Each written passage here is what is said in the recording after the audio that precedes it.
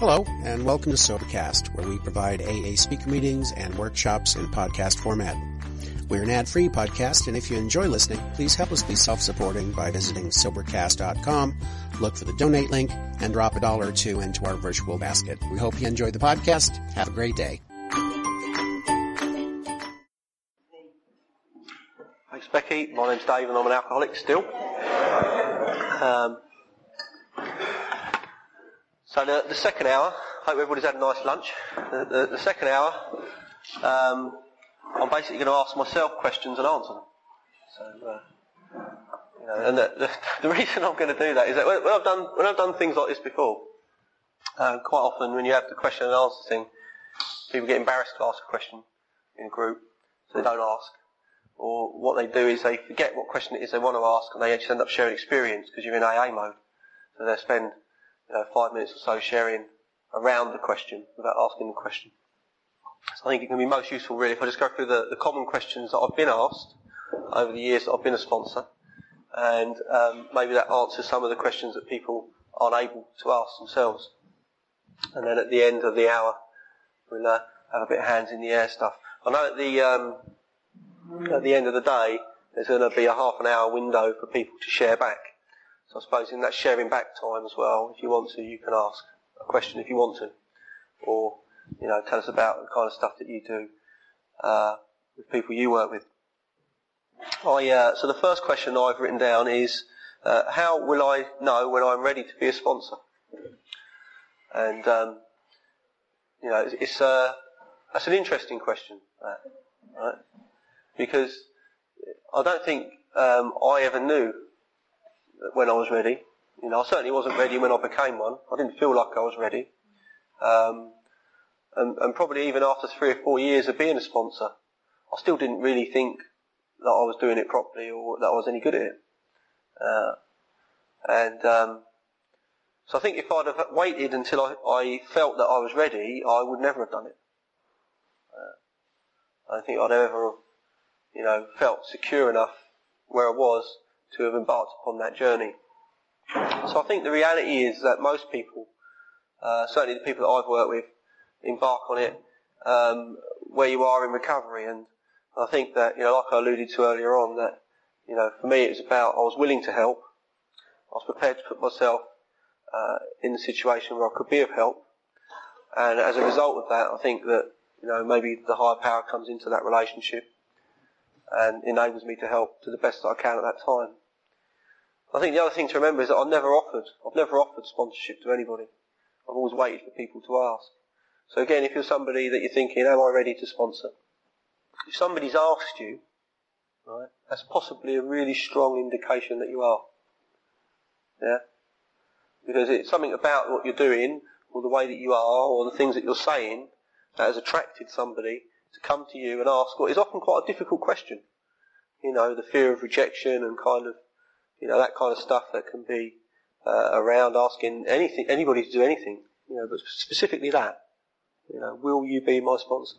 It's a difficult thing to ask. I know in the early years of AA, it wasn't really optional to sponsor. He was expected to sponsor immediately after he'd worked the steps.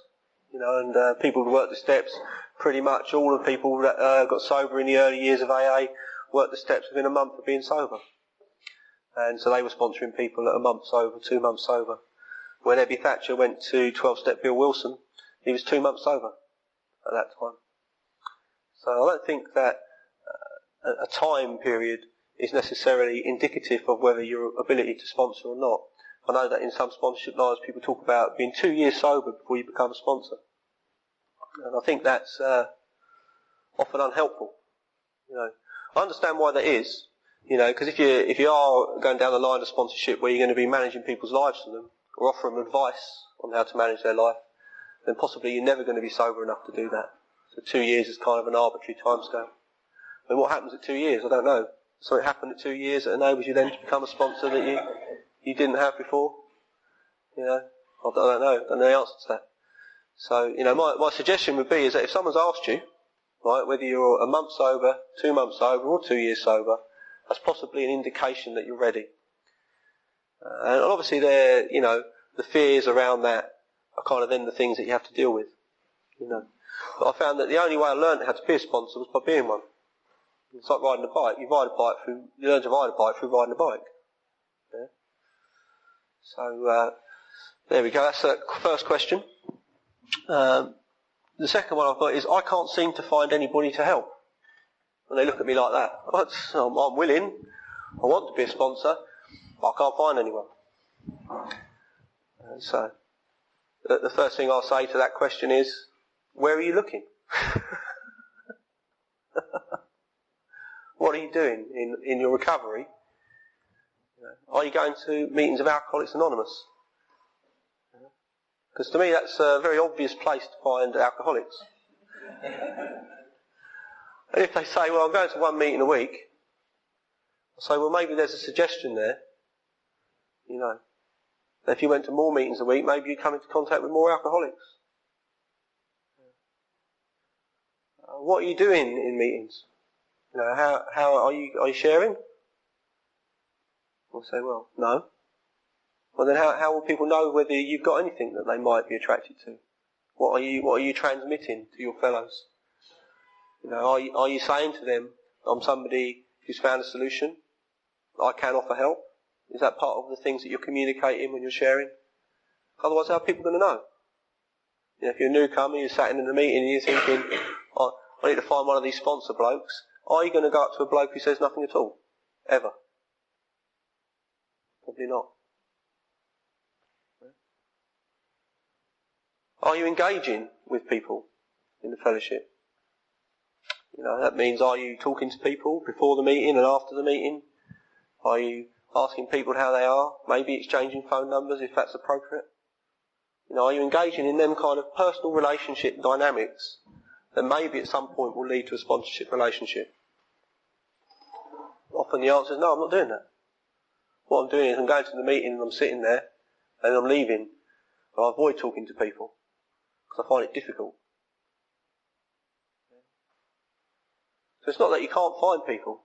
It's about what you're transmitting as an individual. Are you offering that energy out for it to come back in? For that to come to you? I'd out for a curry with a mate of mine a while ago, and he's been sober a long time. And he was just talking in a general, you know, about our current experiences in recovery and where we are with steps and things like that. And it was good, you know, I was having a nice time. And he was saying, he said, I just don't seem to be getting asked at all at the moment to sponsor anyone. I said, oh, really? You know. So why do you think that is? And he said, well, it's just where I am in recovery. It's maybe I've kind of moved beyond where the newcomer is. You know. I said, okay. What makes you say that? He said, well, because I'm not getting asked at all. I said, how many meetings are you going to? He said, well, only going to a couple a week. That's not unusual. And what do you do? Do you talk to the newcomer? He said, well, no, not really, not really. And he said, the reason why I don't is that he works in a treatment centre, you see. So I work in a treatment centre and I'm with them all day long. So I don't really want to do that in the evening. And I said, oh, right, okay. So what you're saying is you don't really want to do it? He said, yeah.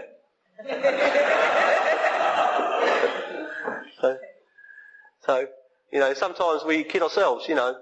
You can say to the sponsor, the aspect of the ego for pride and whatever, we'll say, yeah, of course I'm willing to do this. But deep down inside you know that you're not. Right, yeah. But that's only something that you can address yourself. You know, nobody can make you be a sponsor. Nobody can say to you that you have to do it. You know, AA suggests it. I think our 12-step indicates it's an obligation if you want to experience AA to its fullest. But nobody can make it. So it's about that desire. Are you willing to take a chance? Yeah. Are you willing to surrender some of your time? Yeah. Are you willing to work through the fears about maybe not being quite good enough as a sponsor and not really knowing exactly what to do and kind of stuff like that, like everybody else has had to? You know, there's not, so I'm no different. You know what I mean? I didn't come in and take a tablet and become an automatic sponsor. Automatic sponsoring device. You know, trial and error, working with people, doing the best that you can as you go along. So my experience with that question is that whenever I hear it, I know it isn't the truth. Because I think the way the universe works, certainly in a spiritual sense, is that if you really want to do that, and you offer that out, it will come back into your life.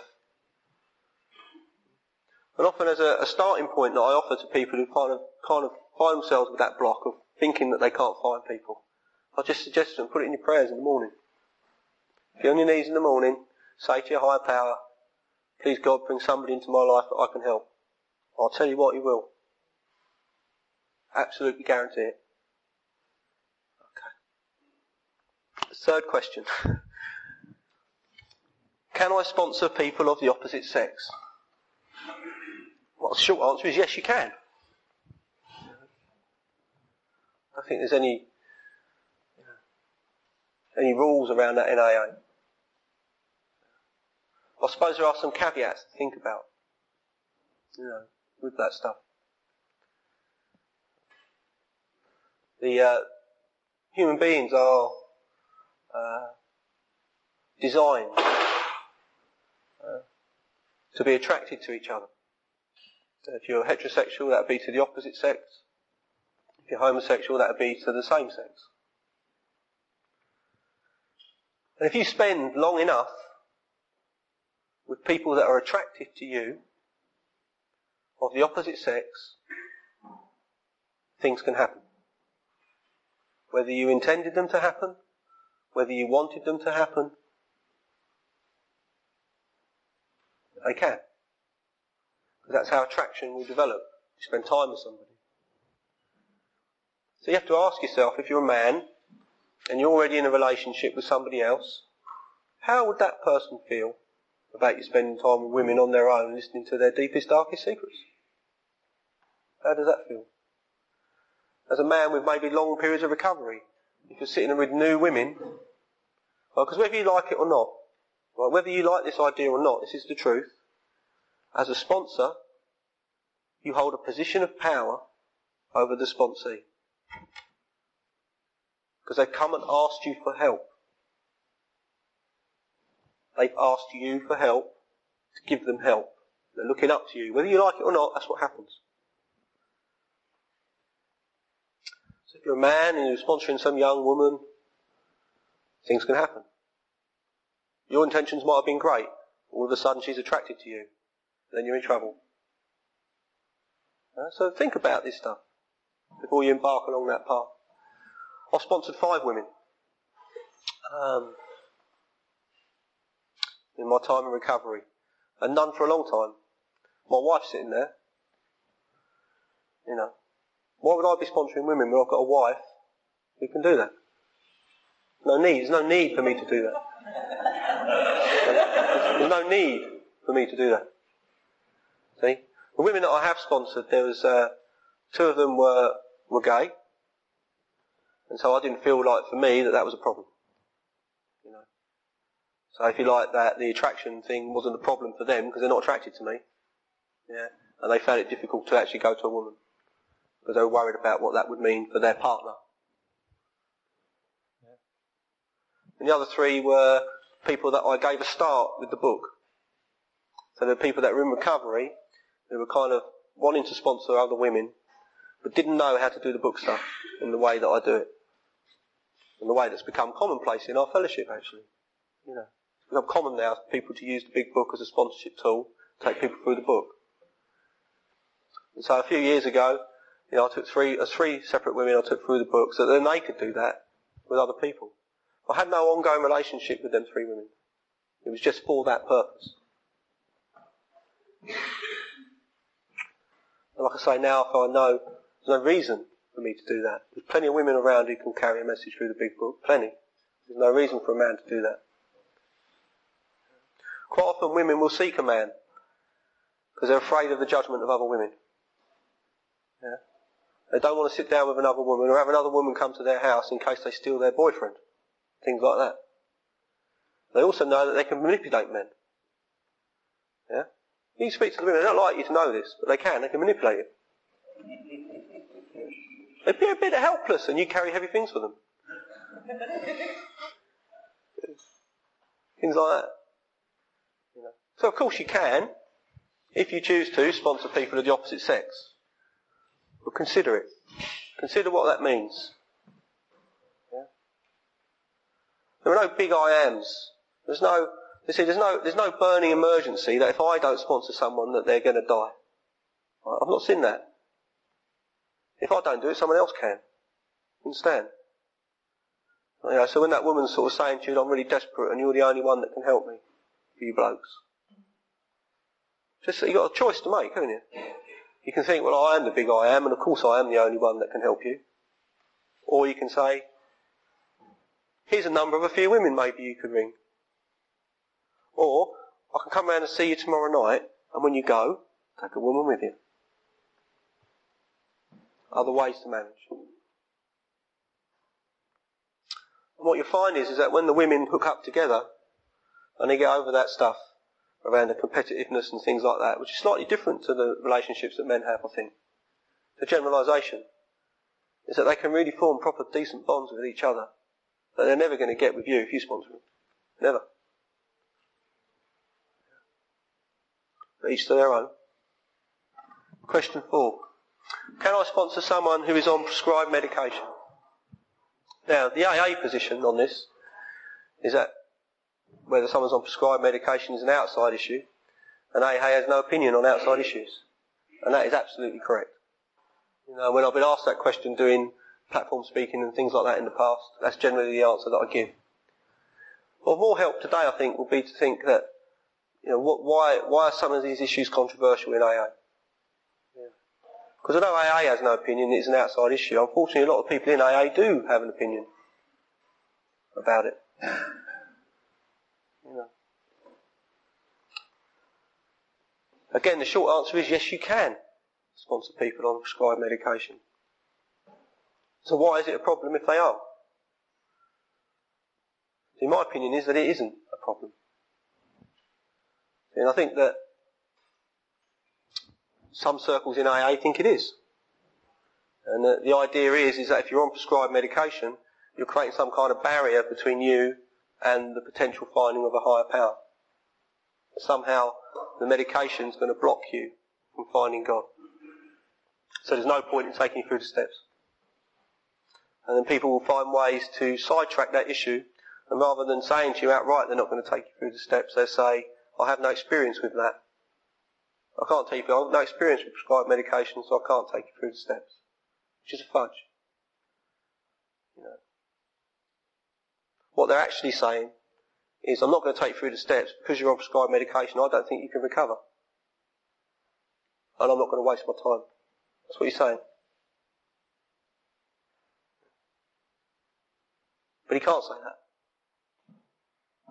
So that brings into controversy in AA. See, if the no experience defence was true, a white person would never sponsor a black person. Because the white person's got no experience of being black, so why would they sponsor a black person? You wouldn't do it, would you? Yeah. I support Crystal Palace. Right? Used to have poor opinion of people who supported Brighton and Millwall. See? I've got no experience of supporting Millwall.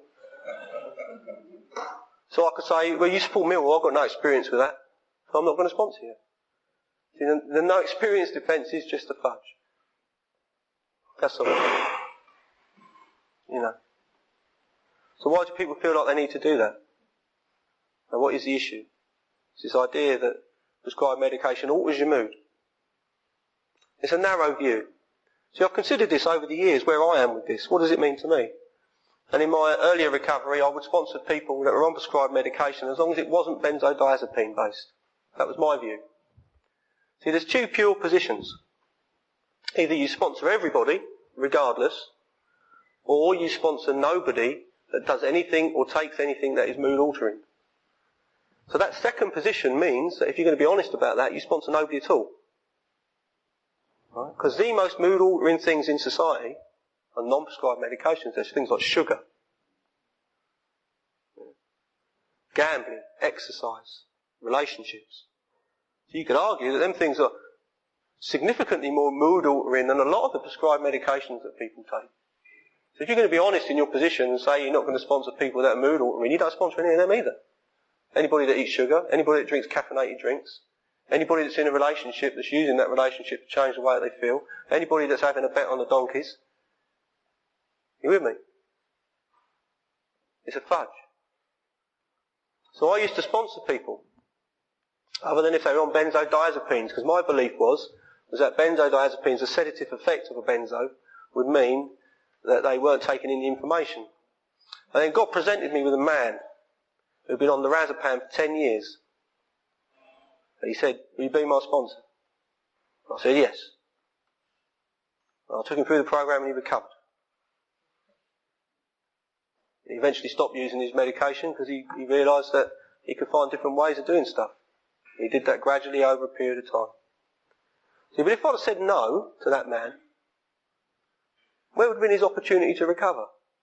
See, if you say no to a man that asks you on prescribed medication, are you really giving him a chance? Are you giving him the chance to find a higher power? And are you giving that higher power a chance to work in his life? See, because I don't know what the outcome's going to be for any of you. When everybody's asked me, I don't know what's going to happen to that man. Some of the people that I've worked with have gone on, recreated their lives, got married, had children, moved away, had wonderful lives. Some people have got drunk and died. Well, I don't know what's going to happen when we start. So I've gone down the path now. I sponsor everybody, regardless of what medication you're on. Doesn't bother me. It's none of my business.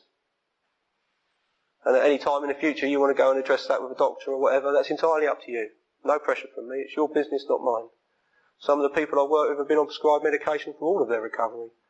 Some have given up over certain periods of time. I was on prescribed medication the first time I went through the steps. It hasn't seemed to have impacted my ability to recover. I seem to be okay. But if a man has said to me, sorry son, can't do that with you, I don't know whether I could have come off them medications at that time. Because I had no tools for living. I had none. After I'd worked the program, found some tools for living, I had the ability to come off them medications. Different. See? So everybody needs to consider that, I think. You know, if you've got a rigid belief about that, challenge it in yourself. Ask you why you've got it. Ask yourself, why have you got that? Why have you got? What is it about these medications that's so special? Some of them aren't mood altering at all, they're mood stabilising. See, some of these medications that people take for psychiatric conditions can be used for physical conditions. For a period of time in my life I was on a drug called amitriptyline, which is a beta blocker, for anxiety. Some people take that for heart conditions. See, I know people that take medications like carbamazepine or sodium valproate, which are used in the treatment of epilepsy, physical condition. Also used as mood stabilisers for people with bipolar disorder. See, these medications have different usages. You can't afford to have a narrow view about this. You're going to be messing with people's lives. Two pure positions, in my opinion. Sponsor everybody or nobody. Otherwise you're playing doctor. Moving on. I have a sponsee who keeps drinking. What can I do? We're lighting it up a bit now.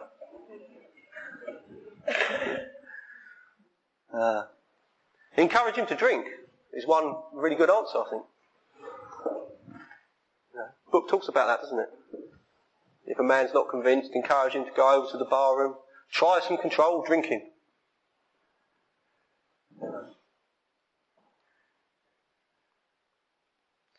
I think the answer to that isn't about what you can do.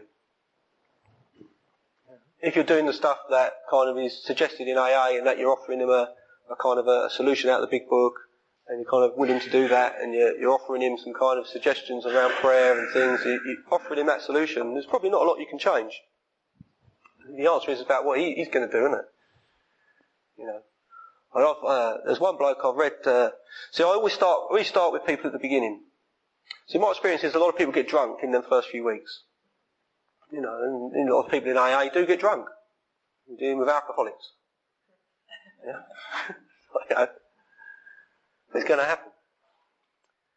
And he comes back and he says, yeah, I had a drink. Okay. That's alright, that's what you're meant to do.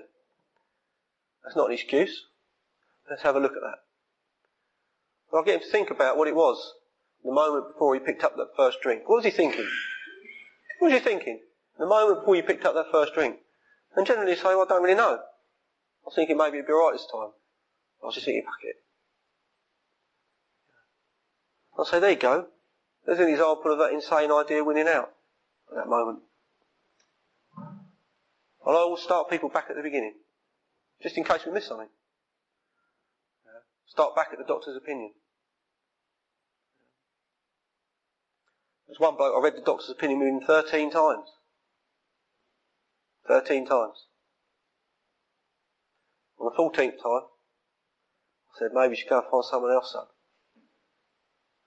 Something about us two ain't really working out. I think I'll give it a fair go. I'll never get bored reading that book. So you'll only not do that if you think it's boring for you. Yeah? That's what it is, you know. Well, I've read that with him, I don't want to do it again. I'm always careful. Just in case we miss something, we start again at the beginning.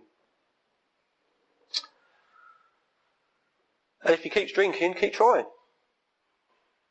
You know. It used to be like, some of the rhetoric in AA would be around, when I got sober, around sort of being quite punitive with people that drank. You know, why did you do that? And he'd say, I don't know. And people's response to that would be, well, that's not really good enough. You know, you need to try harder up your meetings, things like that. And, you know, that might be true in some cases, I guess. But the reality is, if you understand what alcoholism is, well, if you really understand what powerlessness is, as described in chapters 2 and 3 of the big book of Alcoholics Anonymous, any one of you could drink on any day. Because it's a momentary thing. I have respect for that. I have no judgment. Just offer him some concrete suggestions around how he might enable that not to happen in the future. My experience with working with people is that up until they get through them steps, it's a really dodgy time. Really dodgy. You know, the book talks about, you know, the freedom coming through the step 10 and 11 and 12 process, coming out the back of step 9. Spiritual awakening as a result of these steps. And I guess we can surmise from that until that happens, he's probably on risky ground. Which is why I'm not somebody that believes in taking too much time with working through the steps. You know, there used to be a culture in AA when I first got sober, doing a step a year. I don't know how you do that. Don't know how that works. How do you work a step a year? I don't know. You'll be 12 years sober before you finish the steps.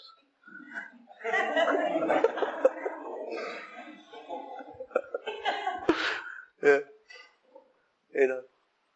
Early members did it in a month. Most of the step work was done in a day. I think 3 months is probably an okay period of time. Most of the people I work with, it's about 2 or 3 months. Depends on how long it takes them to write the full step.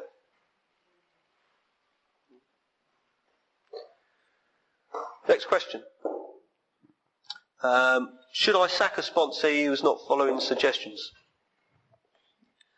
So I used to go to meetings and I'd hear things from people saying the sponsee wasn't following suggestions, so I give him his P45.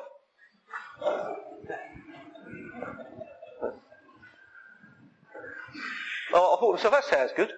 You know, that sounds like the, you know, like the way forward and that, you know. And I was working with this bloke, and he wasn't following suggestions, you know. He really wasn't, you know. Not that I was giving him any decent suggestions, really, but the ones I was giving him, he weren't following.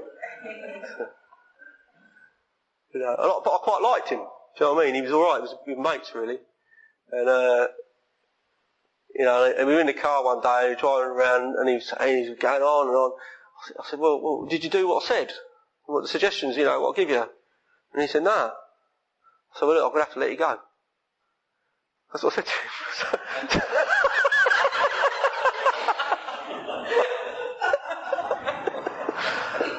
You know, you're not following suggestions. There's no point. I'm going to have to let you go. He said, what? I said, yeah. You know, all right, then, Dave. Yeah. And then I dropped him off, and driving home, I felt terrible. You know. And I thought to myself, what's that about? Why am I feeling so bad about that? I've heard people saying that they do this kind of stuff and it's the right thing to do. You know. And I realised that the reason why I felt bad is because I'd made that decision for him. Yeah. When people ask me now if I'll be their sponsor, I'm their sponsor for as long as they want me to be their sponsor. He's the only bloke I've ever given notice to. Never done it again. And what I found is that people that don't want to do it just stop coming round. They don't ring you. They go their own way. I don't need to sack them. I don't need to make a point. Yeah. I have to make a point to them. Yeah. So often that stuff's about control, isn't it? You know, you're not doing what I'm telling you to do, so I'm going to end this and be in control. Yeah. I'm disciplined with it. I say to people, look, I don't mind if you cancel an appointment with me, but I'm busy. You need to let me know in advance. I'll let them not turn up once, and I'll warn them. I'll say, look, if you do that again, looks like my time is precious. There are other people that want to do this. And they respect that. If you're open with them about that, they understand. Things happen in life. Sometimes you can't make an appointment. You know, you get held up at work, or there's things going on at home. Phone call. Just let me know. That's fine. Yeah. So I don't sack people.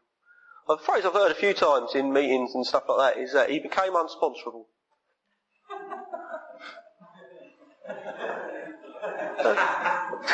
What does that mean? I don't know. You know, he became unsponsorable. So I suggested he move on somewhere else. Became unsponsorable. I don't know. Next question. I have a sponsee who is acting out on other addictions. I've taken him through the steps, but it does not seem to work. Good question. That's my experience with other addictions is that I put down the drink. August 24th, 1998 is the last drink I had. And everything else has dripped away gradually over many years of recovery.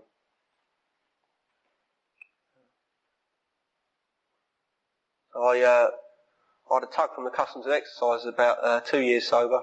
I was importing cigarettes illegally from Spain and selling them in the meetings.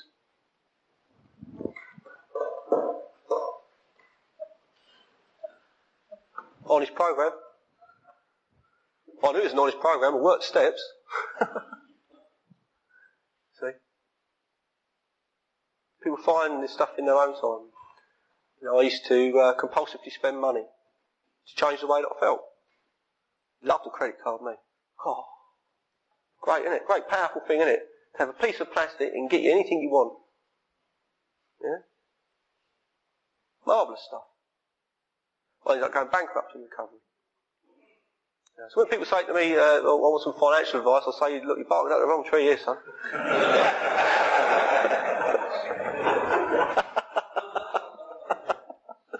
Yeah, bankrupt in recovery. I ended up going to Debtors Anonymous.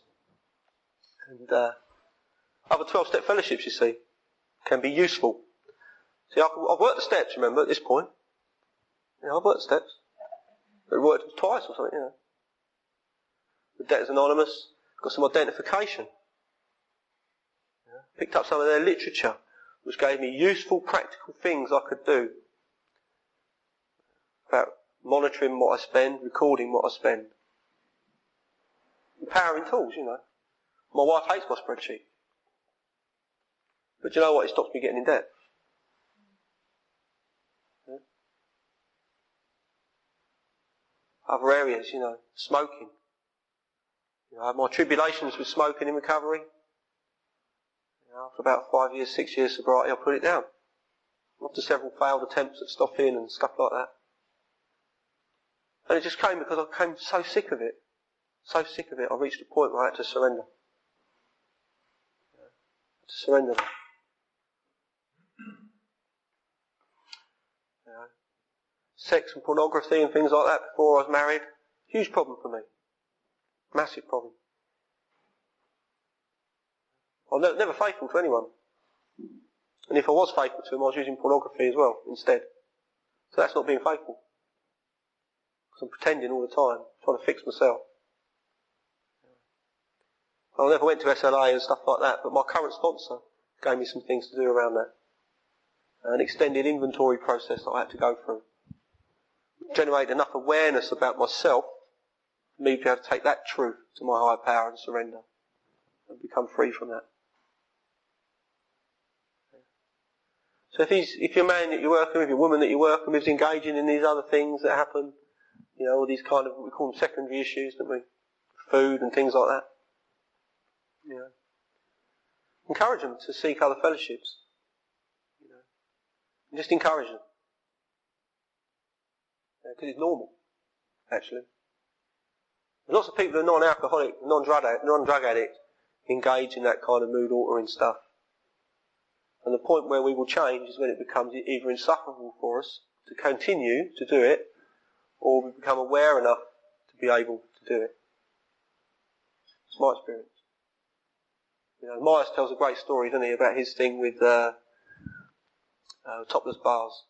And there just came a day where, in America, there are loads of topless bars, aren't they? And there came a day where he just couldn't even cross the threshold. He took a step in and he just felt freezing cold. Took a step back out and he was alright. And it is like that. There comes a day where it shifts. Make use of the tools that are on offer. Maybe you don't want to go to 101 different fellowships, but literature's available for all fellowships. I find that knowledge is immensely empowering. Knowledge is often underrated in our fellowships. We talk a lot about experience, strength and hope. But it's knowledge that often will be the catalyst for change for me. Knowledge gives me understanding. Through knowledge and understanding I can change. I can surrender and change.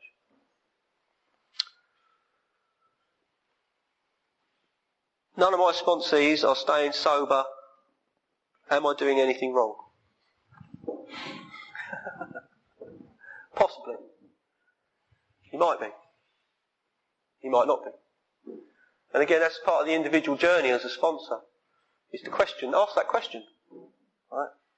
I think that asking open-ended questions of myself has been one of my greatest teachers in recovery. Just to question myself and sit with it. Not provide an answer immediately. Just to ask, is it possible that there's something more I could be doing? And sit with that. See what comes. Just see. If they keep drinking, it's probably because they're an alcoholic. Controversial, I know.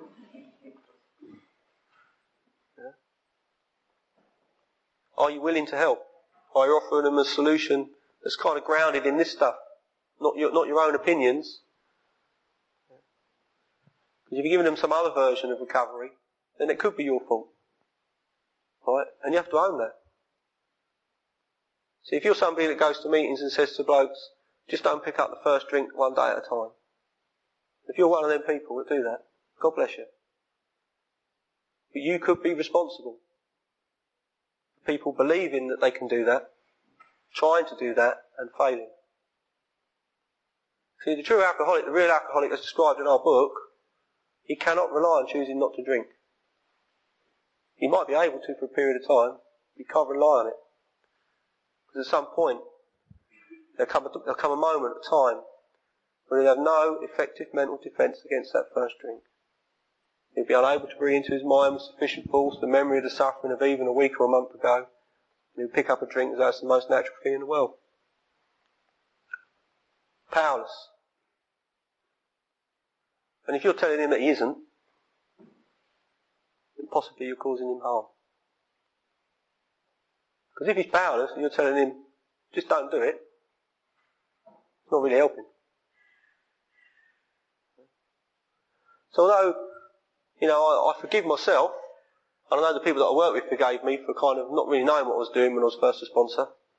And I made amends for taking a lot of them early blokes back through the work later on, things like that.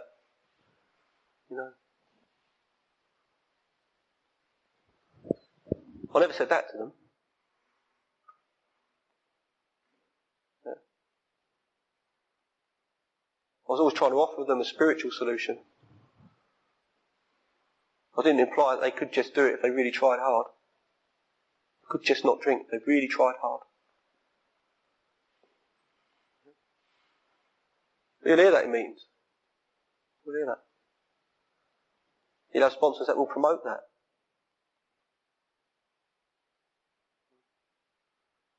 So it might well be their fault that people drink. I'm glad I don't have that on my conscience. I have a sponsee who is very demanding of my time. What can I do? And that's the bloke that you think, maybe the P45 comes in handy now.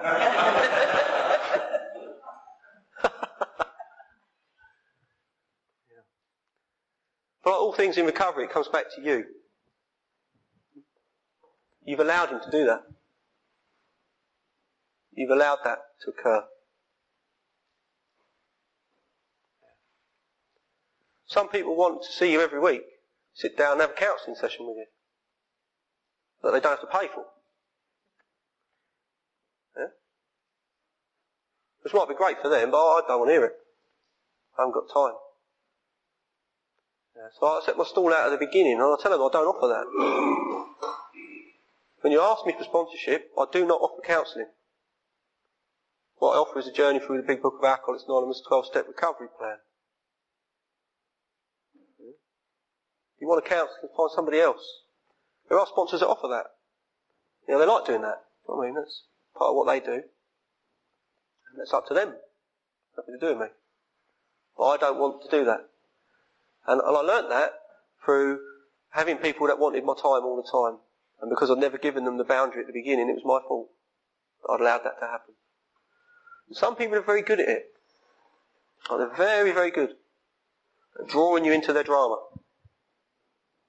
It takes a lot of discipline as a sponsor if you want to kind of keep your time. Yeah. I like watching football. I don't like things encroaching on that time. It takes a lot of discipline, you know, without being rude to people, to kind of enable them not to do that to you. See, one of the things I've realised over the years that I've been sponsoring people is quite often when they're new, they're just confused. Right? They just want to talk a lot. You know? And if I thought it would help them to talk to me a lot, I'd facilitate that. But what I've realised is the best use of the time they have with me is to take them through the programme. That's what they've asked me for. And so sometimes they come around and they say, I've got this and this going on, and you can see they want to do, they want to explore that stuff. You know. And I say, look, I know that that's difficult at the moment, but what we need to do is get through this work. Because I know that once they get through that work, they start to see a lot of that stuff differently anyway. A lot of the stuff that they think is a real problem doesn't become a problem anymore. It's really not an issue. Yeah. The way that they see the world, the way they perceive things as difficult, the way that they see people as being difficult can change as a result of working these steps. I know that, they don't yet. Yeah? So I politely just redirect them all the time to what we're supposed to be doing. You know, I might have like a 10-minute kind of catch up whilst we're making the tea. You know, then we sit down and we open the book. Discipline with it. I had one bloke who was past master, sponsored him for a long time. And he'd come round on like an excuse, you know, anything really. Or he'd have one opening sentence about how are you, you know. And then so you'd say, yeah, I'm alright, I'm not too bad. And then he'd talk for an hour.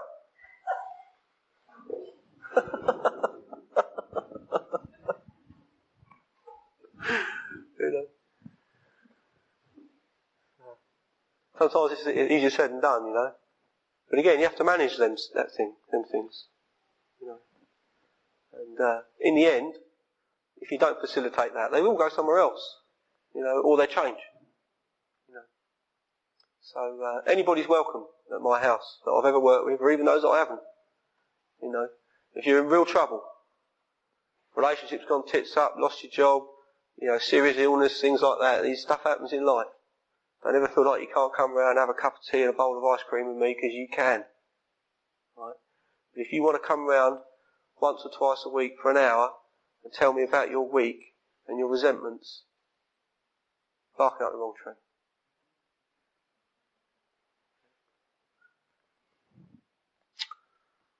So it's down to you. How do you set up the dynamic with people in the beginning? You know. Next question. I have too many sponsees now who keep ringing me up for inventory. I have no time of my own. A question for those who may be in late recovery, been around a while, things like that. But it could be a problem, you know. We talk in step 10 about sharing things immediately. Talk in step 11 about doing nightly reviews and things like that. Ongoing inventory processes. And quite naturally, when people are new, they've gone through the program with a sponsor, feel like that person knows them. That person knows where they're coming from. And so that's the person that they need to share this stuff with. That's a normal thing to go through that. You know, I used to think like that. I need to share this stuff with somebody who knows the background. Needs to be my sponsor. He's the only man that knows everything. So that's the man I need to share it with. And as a sponsor, if you facilitate that on an ongoing basis, eventually you'll end up in a situation where you have no time for yourself. Because you'll be taking 10 phone calls every night from people wanting to share their day with you. Yeah. It becomes unmanageable, doesn't it? So I always encourage people. You know, I accept that for a period of time they will be reliant on me. Yeah. But my job as a sponsor isn't for them to be reliant on me. That isn't what this is about. That's not what we're supposed to do. You see? What I'm supposed to do is show them how to find God. And when God shows up in their life, that's who they become reliant upon. Yeah? There can be a gradual eking away. Because whether you like it or not, if you sit down with somebody with a book and you go through that process with them and they tell you their whole life story and you're involved in their amends process and you're kind of helping them with all that stuff, they're going to be a bond, an attachment. And he's going to be a little bit dependent on you. Whether you like it or not, that's what's going to happen. Right? And there are friends of mine in recovery who kind of stick to a traditional kind of AA route, like it was in the early days, and they see that as soon as that bloke's through them steps, they sever. Send him on his way. Perfectly valid approach. But it's not what I do. It feels a bit harsh to me, that. You know, just to say that we've done this discrete piece of work, now you're on your way. And so I gradually eke them away. You know, I might listen to a few phone calls of inventory and things like that. And little by little I'll just be suggesting to them about finding some people close to them that they can share with. In my sponsorship lines we call it the immediately people. Find yourself a couple of immediately people. People that may be at the same stage as recovery as you, understand where you're at. People that maybe go to the groups that you go to. Where you can just have an agreement between the three of you, or the four of you, or whatever it is, that when there's something going on, a burning resentment, that he can be one of your people that you ring. And little by little I teach them this stuff. To move away from me. I teach them about becoming reliant upon the tools and the higher power, not on me. Yeah?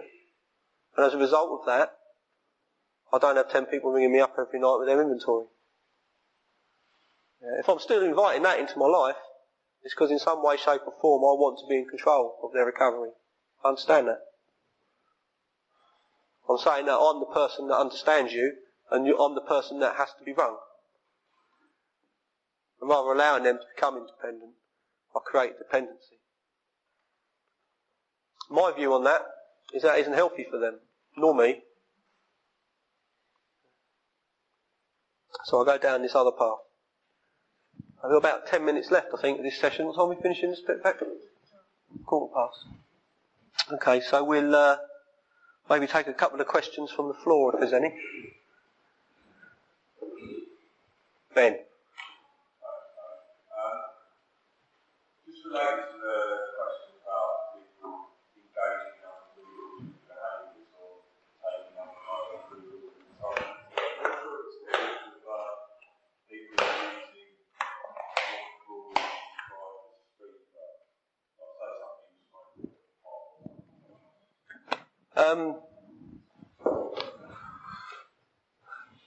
I mean, I think there's an obvious answer is that you shouldn't sponsor people who are taking drugs. If you're going to go down this road of sponsoring everybody, then that's not an option. So what I tend to do is I will sponsor them.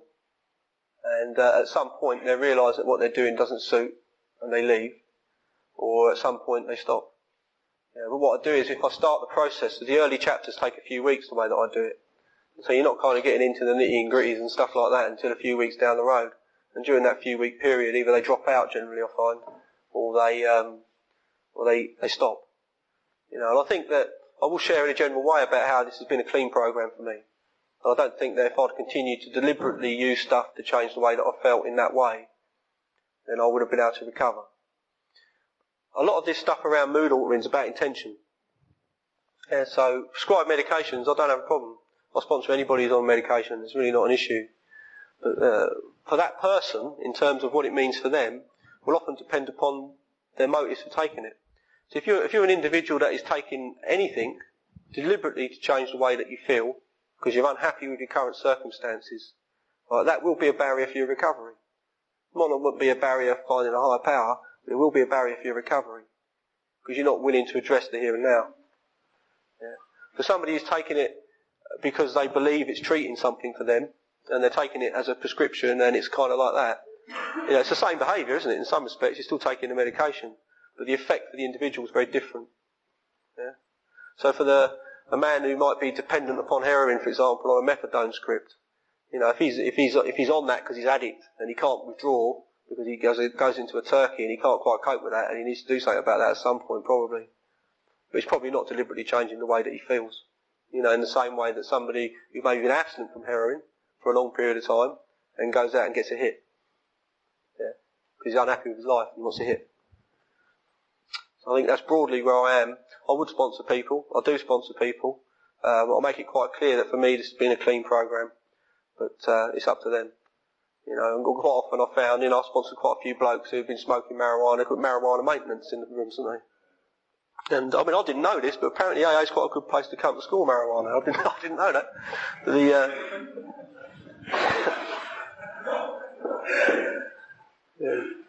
they go a different way generally. I don't know anyone. I don't think there's anybody that I've worked with. You've probably taken a couple of hundred people really that I've sponsored over the years. To certain varying degrees. I don't know anyone who's got through the work whilst using street drugs. They've either stopped at some point or they've bailed out. Is that right? Tino. Do you sponsor everybody who asks you to sponsor them? Do you ask people to wait because you can't sponsor everybody at the same time? Or do you suggest other men that you know? Do you do a combination? Yeah, combination. I think the reality of life, right, is that I have other responsibilities and things. We've got 4 children. I work full time. I like watching football. And I go to AA. And life's about balance, isn't it? And I have a certain amount of time I can give up to people to do that work with. And what happens when you can start to do things like this, so you're the speaker in AA and all that kind of stuff, you get a lot of people that ask you. You come, almost like they see you as a solution. Like if you're the sponsorship speaker in AA, then you must be the best sponsor, so I want you. So I get asked a lot by people, and the reality is you can't take everybody. So I'll only work with a certain number of people at any one time. Currently that's one person at a time, just because of the way my life situation is. When I was newly sober, I'd be sponsoring 5, 6, 7 people in the book at the same time. No problem at all. It depends on where you are with your life. I think, again, it's about this thing around intention. So if you deliberately make decisions to avoid an opportunity for surface based on selfish motives and needs, that's probably not going to help you in the long run. Right? If you're genuinely making decisions based on your current life situation and what's best for all of them things in your life, then it's probably okay. At the end of the day, there's only you can only be genuinely unselfish by accident. That's my experience. If we talk about being unselfish in AA, don't we? Working with others, and we're doing all that kind of stuff. But see, I know there's something in it for me. See, when I work with others, I know there's a deal in that for me. It's about getting out of self and experiencing that in my life. The flow of the Spirit that comes back through giving. So I know I'm getting something out of it. So it's not entirely unselfish. I can only be unselfish by accident. So I'm walking down the road, somebody pulls over in the car and says to me, Dave, can you give me directions to so-and-so? And I haven't planned that and I haven't expected it, and I'll get a choice. I can either give him my time, give him some directions, or just say, don't know mate, walk on. Yeah. So it's an unselfish act if I give him the time, because I haven't planned it. See, anything we plan has a selfish aspect. So don't give yourself a hard time if you're finding that, for me it's been about learning that. At times I've had too many people and I've sold them short. That's the truth of that. If you've got too much going on in that area of your life with sponsorship, you'll give them a bit of a short deal. Because you're always thinking about the next bloke that's coming round, all the other priorities in your life that you need to manage and get done. And at times I've probably had too few. Where I've had an over significance on going to the gym or something like that. Which is a really useful thing to do, and going to the gym is really great, and I enjoy going to the gym, but it's not my primary purpose. I think the reality is that for a lot of people it's a struggle to get sober. We can talk about being sober now almost matter of fact, but the journey into becoming sober can be very, very difficult.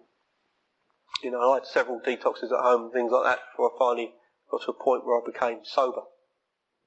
And so as a sponsor or as a 12-step person, how do you manage that? Again, knowing your boundaries. It used to be when I first got sober, a lot of the old timers would just tell people to stop. I think that most people now, we have a general awareness that often that isn't a useful thing to do. It can be potentially dangerous. What I've done over the years is a number of different things. So there's been people that we've helped taper off.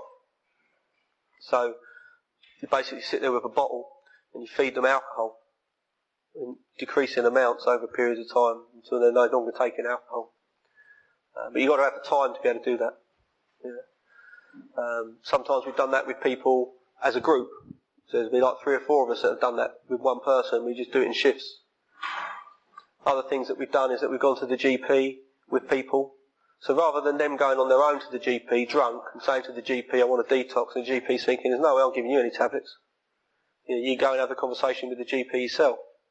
I guess because of my background, I'm able to do that maybe a little bit more effectively or confidently than some people can. But I've many times sat with the GP and they're saying, well, we don't do prescription detoxes. I'll explain to him, I'll say, look, someone's going to be with him all the time. He's not going to have access to the medication, we're going to administer that, and as soon as there's any signs of any difficulty, we will take him to the hospital or bring him here. And if he hears that, he's quite often, my experience, he will write you the script, it's a 5-day detox script, and then you can just administer that as it says on the prescription. And again, we've done that with groups of people and things like that, and, taking it in turns in shifts. You get a few blokes around with some DVDs whilst a bloke's shaking the alcohol out of him in the corner, and things like that. And you can do that, and it's very rewarding stuff if you can do that. There's a degree of organisation you need to have, and support from your fellowship. It's possible to do it on your own, but quite often, I know your particular life circumstances means that you wouldn't be able to do that. Outside of that, there's not much else you can do. The inpatient services are often oversubscribed and things like that, but you can show them how to access that. And the other thing that I have done, I did take one bloke, I just took him to the A&E. I said, you need to detox him. I said, we don't do that here. I said, well, I'm leaving now. He's yours. I said, we can't do that. So that's what I'm going to do. I'm telling you what his condition is. He's an alcoholic. He's withdrawing from alcohol. And unless he gets some medication, he's going to have a seizure. See ya. They have to treat. No choice. But you don't win many friends at the A&E if you're doing that, and I'd say that's really your last resort. Yeah.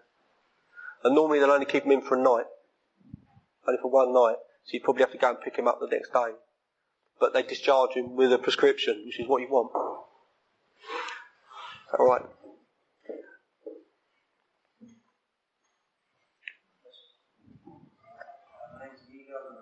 I mean, so I had like a sponsor. If I had a sponsor, how do you get a sponsor? Yeah. There are a number of ways to get a sponsor. All of them involve asking. Yeah. So the general route is that you'll hear somebody or see somebody in the meeting and you think, I quite like what they've said, I quite like the cut of his jib, or you just might think he's got a nice beard, and say, actually, I'd like you to be my sponsor, Jeff, and say things like that, couldn't you? So, but it's the asking thing, really. The vast majority of people in AA and recovery will want to help you. Part of the recovery program is that we give so that we can receive. So, but the caveats of time and availability apply. So if you used to ask me today, I wouldn't be able to do it. I'd say, actually, at the moment, I can't because of this, this and this. And sometimes that rejection can be difficult. But just ask somebody else. And eventually you will find somebody who say, brilliant, bring it on. Come on then, let's get some work done. Yeah? And it's great. Yeah? So there's a plan there. One more, then we finish. Any more? Do you think there's any benefit to changing sponsor if you've been in recovery while you've been on the same sponsor a while, say a few years? Do you think there's any benefit to changing is there any particular reason to change, or is it good just to change to get a fresh perspective? Would you take that person through the program again if you did a new sponsor? I think the short answer is yes. I always encourage people to seek a new experience. So, sometimes it might mean that you end up asking somebody and actually they've got very different views to you and you can't reconcile that and it hasn't really worked out, and that happens, yeah. But I think asking in and of itself is an act of humility. So, what you're saying to yourself is that I'm prepared to have a new experience and learn more. One of the things that my sponsorship line work with is a set-aside prayer.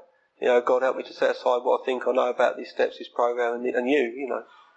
I think that act of asking for a new teacher, new spiritual teacher, can be indicative of that, really. So it can be very dangerous when you've been around a while, and other people start to think that you know a lot, and then you start to think yourself that maybe you know a lot, and so it can be really useful then to kind of take a step out of that and find a new experience. So I think the short answer is yes. I certainly don't think that there's anything to lose. And if you end up going back to the old sponsor, that old sponsor's probably going to be alright with that, eh? So some of the blokes I've worked with over the years, they get fired up from some speaker that they're here and they go and have an experience with that speaker, maybe go through the steps in a slightly different way or something like that. Maybe a few years down the line give me a phone call again and say, where are we now? And see where I've moved on to, and maybe there's some other stuff we can do together. And that's the work in progress that we all are, eh? Everybody's shifting and changing, hopefully. Okay, thanks everybody.